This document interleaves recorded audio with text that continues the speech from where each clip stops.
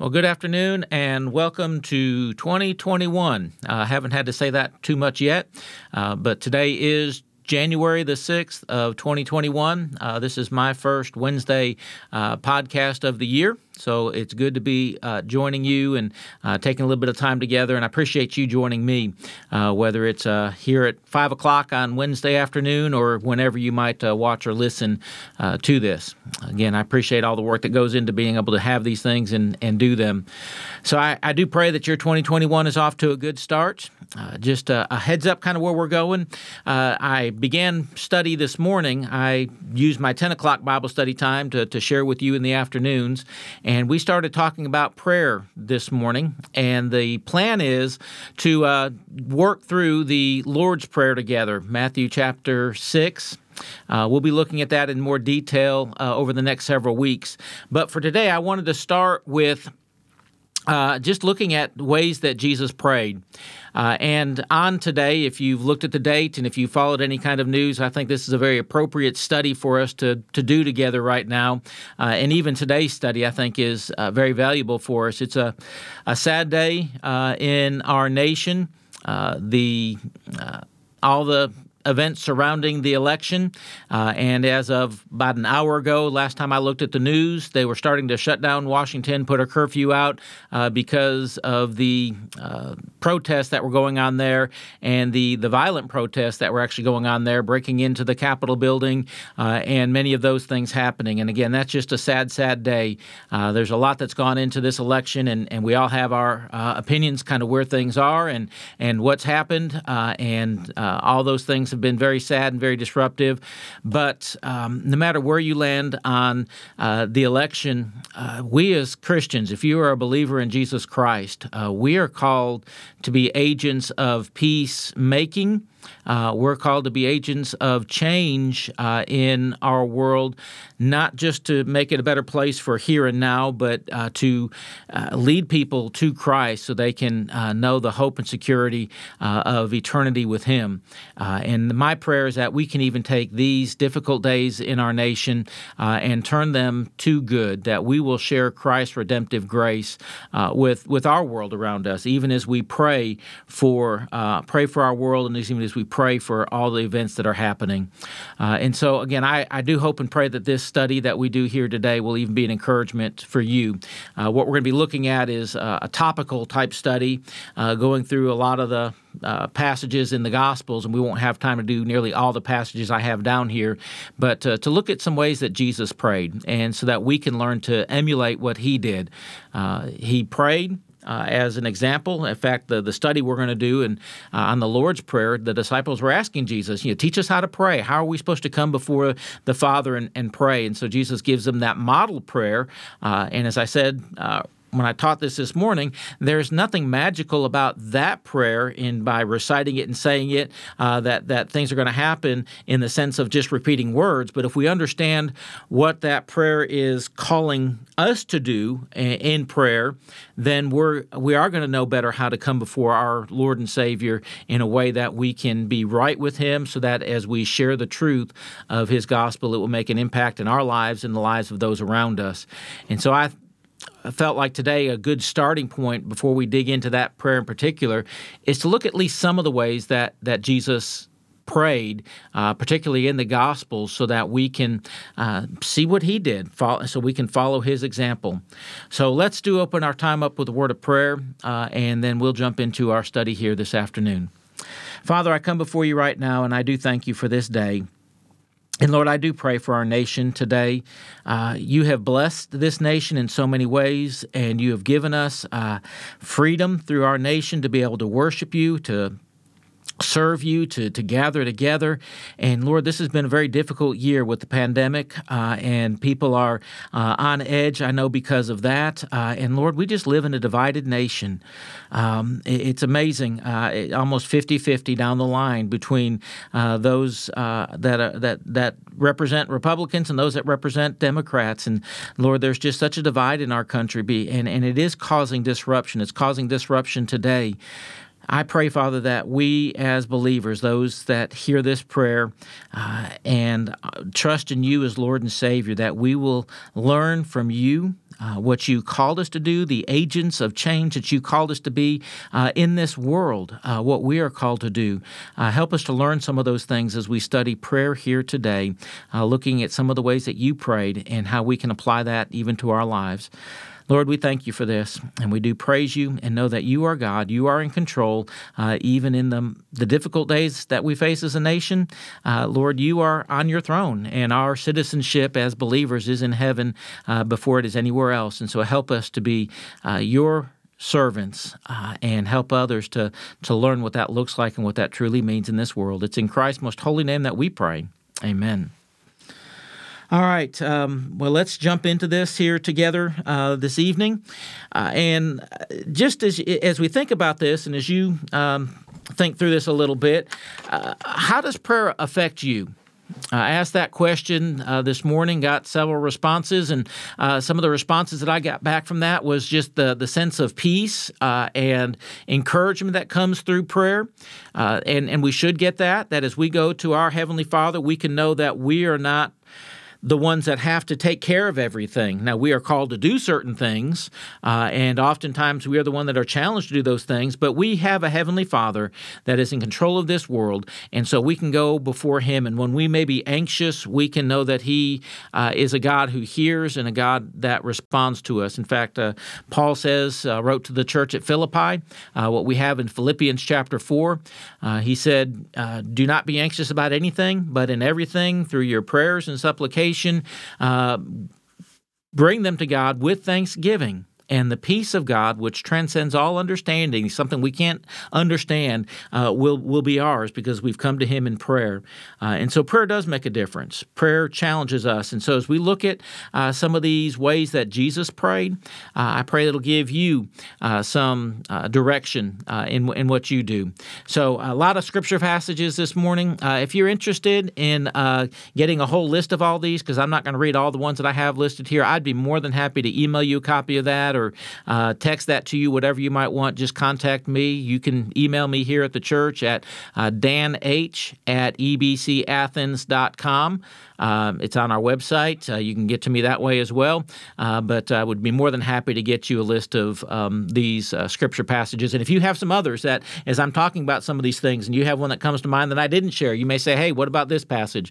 And I know this isn't a complete list of all the ways Jesus prayed here today, but at least it'll give us some a feel for what Jesus, how He prayed as we start thinking about praying the way Jesus prayed and understanding a little bit better that the Lord's Prayer that we have, that model prayer that He gave us in Matthew chapter 6. So today's the foundation. So let's jump in. The very first way that I have down here that Jesus prayed is that Jesus prayed with confidence. And listen to this passage of Scripture. This comes out of Matthew's Gospel, Matthew chapter 7, verses 7 through 11, part of the Sermon on the Mount. Jesus says this. He says, ask and it will be given to you. Seek and you will find. Knock and it will be opened to you. For everyone who asks receives, and the one who seeks finds, and to the one who knocks it will be opened. Or which one of you, if his son asks for bread, will give him a stone? Or if he asks for a fish, will give him a serpent? If you then, who are evil, know how to give good gifts to your children, how much more will your Father who is in heaven give good things to those who ask Him? Now, Jesus was teaching here about prayer and how we should come to Him in prayer, but there was a confidence in there that Jesus knows us better than we know ourselves. And if we as evil people can do good things for those that we love and care for and those that are close to us, how much more is our Heavenly Father going to give us what we need? A couple other passages of Scripture. John chapter 15, verse 7. Christ says here, He says, if you abide in me and my words abide in you, ask whatever you wish and it will be done for you.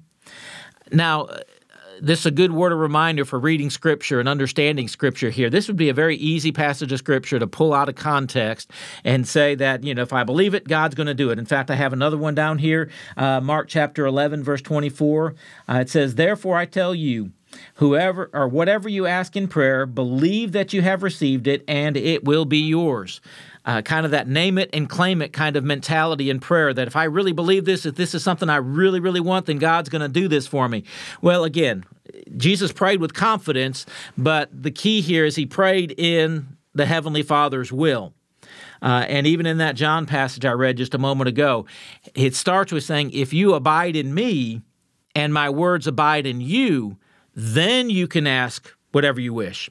It's not just, I want to believe it, and this is something I really want. It's truly understanding what it means to be in God's will, what it means to believe and trust in Him. And so we have to believe in Him, be faithful in serving Him, know His Word, seek to follow His Word. And when we're in His will, then yes, we'll be praying those kinds of things that God desires for us to pray. So there can be great confidence in prayer. Jesus prayed with confidence, knowing that the Father was going to answer His request. It may not always have been in the way He requested. In fact, at the Garden of Gethsemane, He said, if this cup, the crucifixion, can pass from me, let it be so, but not my will, your will be done.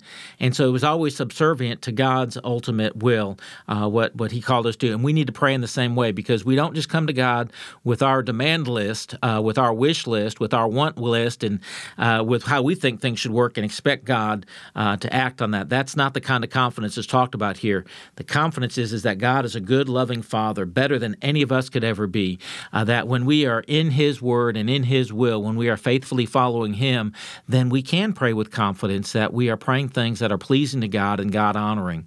So Jesus prayed with confidence. Again, in this 25, 30-minute study here, we can't get into any of these real long, and so these others I may go through a little quicker.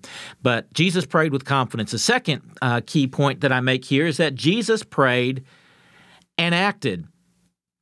What are some of the possible pitfalls that we can fall into when we pray for God to do something? If we're praying for God to ask, I think a couple pitfalls that I put down. One was forgetting that we prayed what we prayed for. that we pray for something and then we just kind of say, okay, God, you take care of it, and we go on. A pitfall there is that, we don't follow up on it. It's just a one-time thing, and we don't really think about it, and we never do anything. We never seek God's answer in it and go on.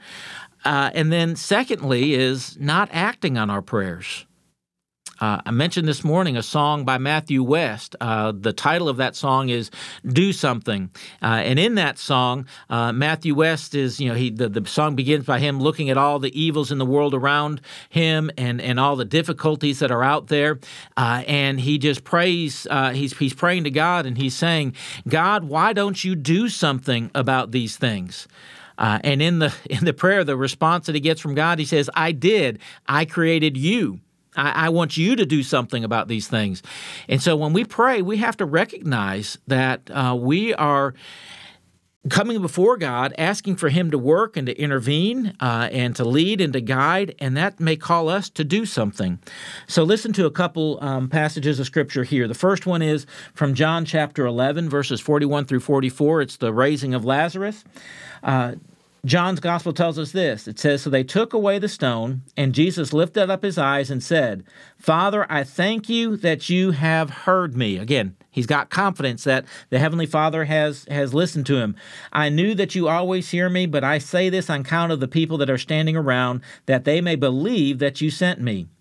When he had said these things, he cried out with a loud voice, Lazarus, come out. The man who had died came out, his hands and feet were bound with linen strips, and his face wrapped with a cloth. Jesus said to them, unbind him and let him go. Here we see Jesus' confidence, but also Jesus' actions, that Jesus was going to pray for something. He was praying for Lazarus to be raised from the dead, and he acted by saying, move that stone away, and calling out to Lazarus to come out. Our prayers require action. Another passage of Scripture, I'm not going to take time to read it, but in the feeding of the 4,000, even the feeding of the 5,000, two recordings that we have in Matthew's Gospel, it's recorded in all the Gospels, Jesus says that the disciples were looking at the people saying they need something to eat. Jesus says, will you do something about it? They say, we don't have anything. All we got is a couple loaves of fish, or a couple loaves of bread and a couple fish. That's not enough to feed everybody. It says Jesus took what was given to him, he blessed it, broke it, and sent it out, and it was more than enough for all the people that were there. Jesus acted on his prayers. He did something. A prayer led to action. The same is going to be true for us, is that our prayers should lead us to action. Even as we study the Lord's Prayer here over the next several weeks, we're going to see that prayer is a prayer to action in the way we live, the way we trust in God, and the way we interact with others. A third way that Jesus prayed alone or in solitude.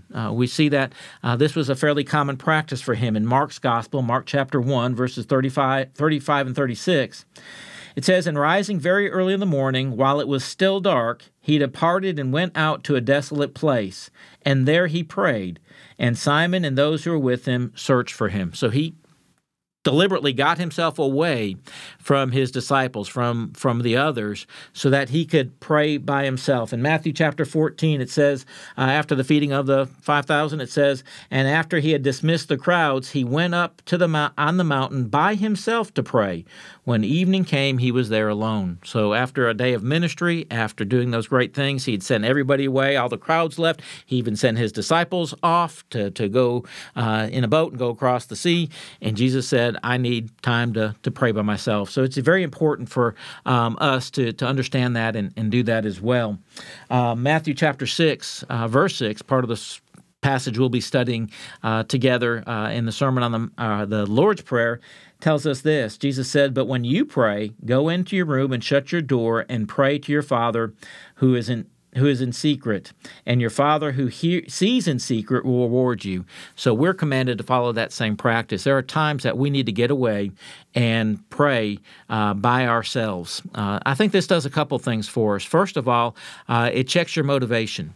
If the only time you pray are times of expected prayer, whether it be before meals, which is a great thing to do. That's a positive thing to do, whether it be in church, in a church setting. If those are the only times you're praying is when you're with others and when there's an expectation of that prayer, you have to ask yourself, why am I not praying by myself? Why don't I take time to get away?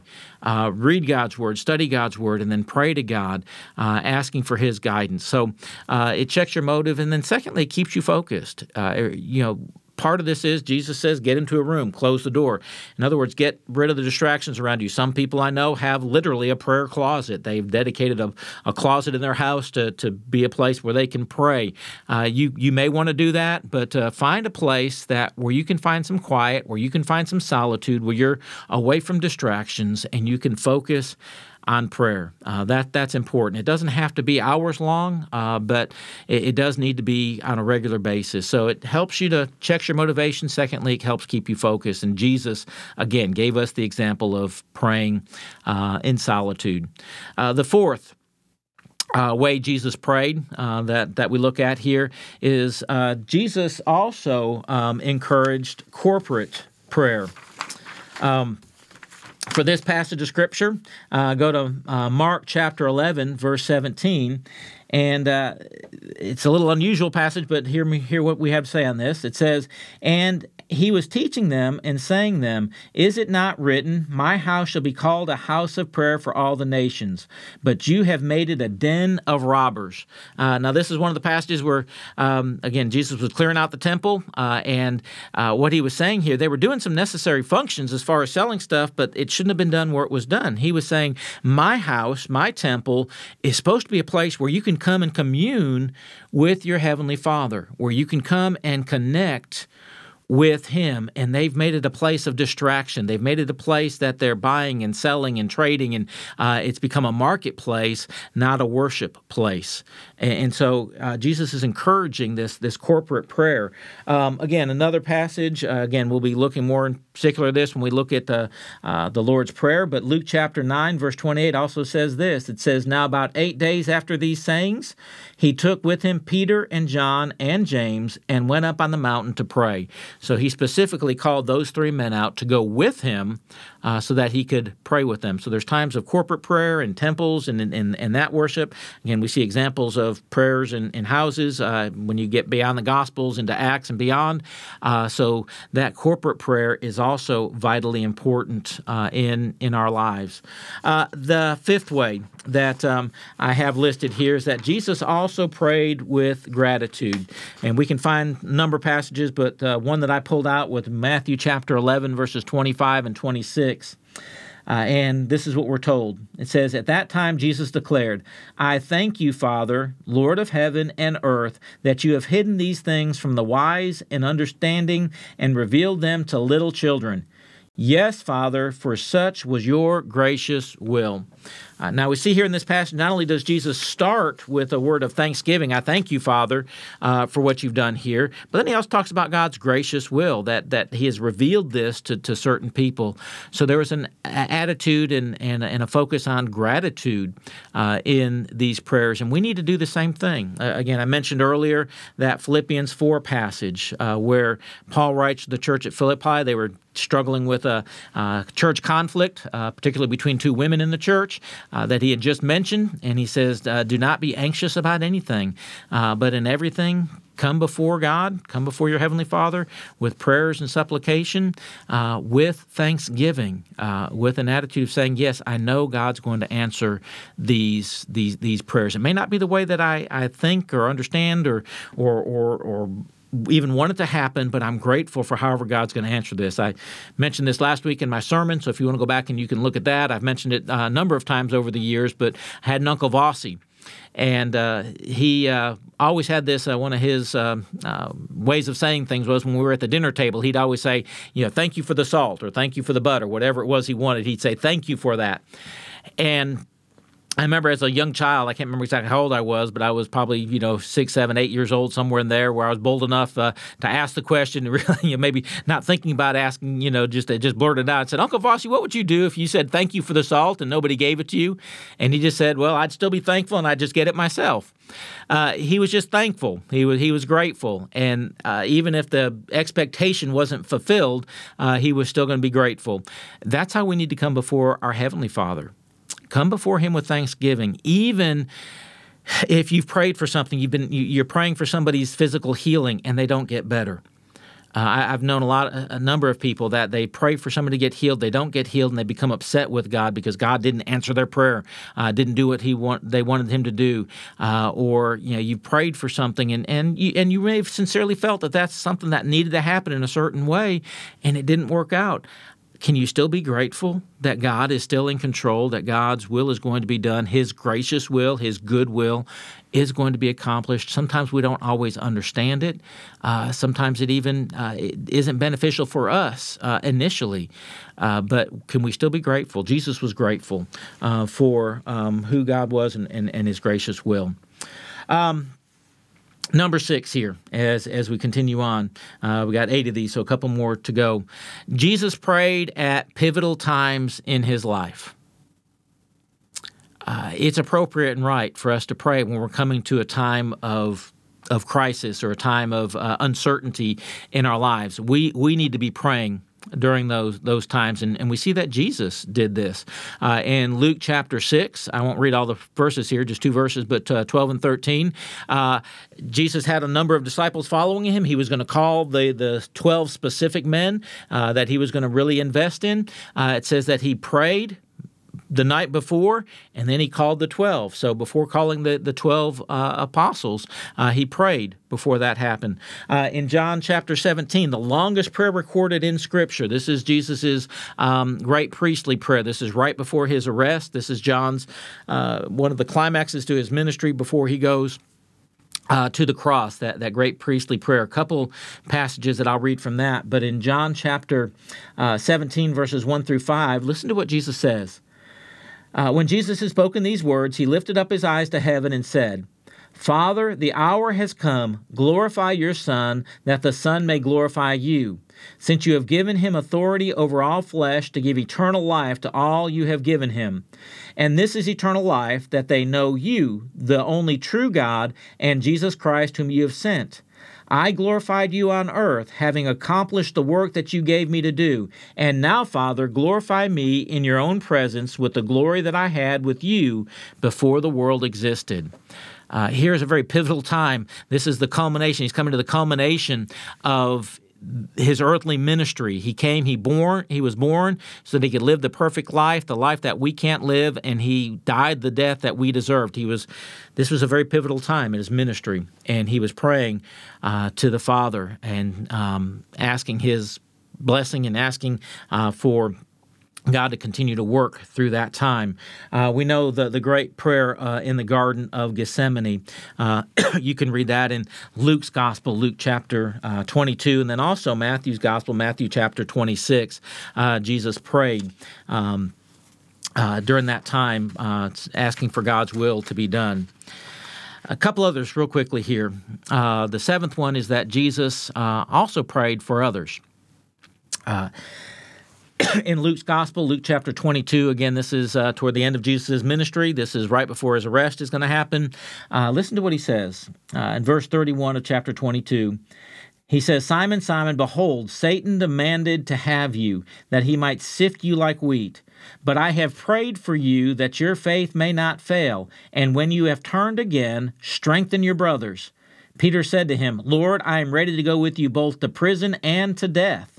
Jesus said, "I tell you, Peter, the rooster will not crow this day until you deny 3 times that you know me." The prediction of Peter's denials of Jesus right there at the time of the arrest and right before the crucifixion. But did you hear what Jesus said? He said, "Satan's asked to sift you. I'm letting Satan do that, just like God had allowed Satan to work in Job's life so that God could be glorified even through that." He's saying, but I'm praying for you, Peter, in this time. I'm praying that when you come back to me, even after the trials that you're going to face because of your denial of me, that you will come back stronger and you will lead others in that knowledge of faith as well. So Jesus prayed for others. In John chapter 17, a couple other passages, that great passage of Scripture, he says, "I am praying for them. I am not praying for the world, but for those whom you have given me." And here he's speaking more specifically about those disciples that were immediately with him, "For they are yours.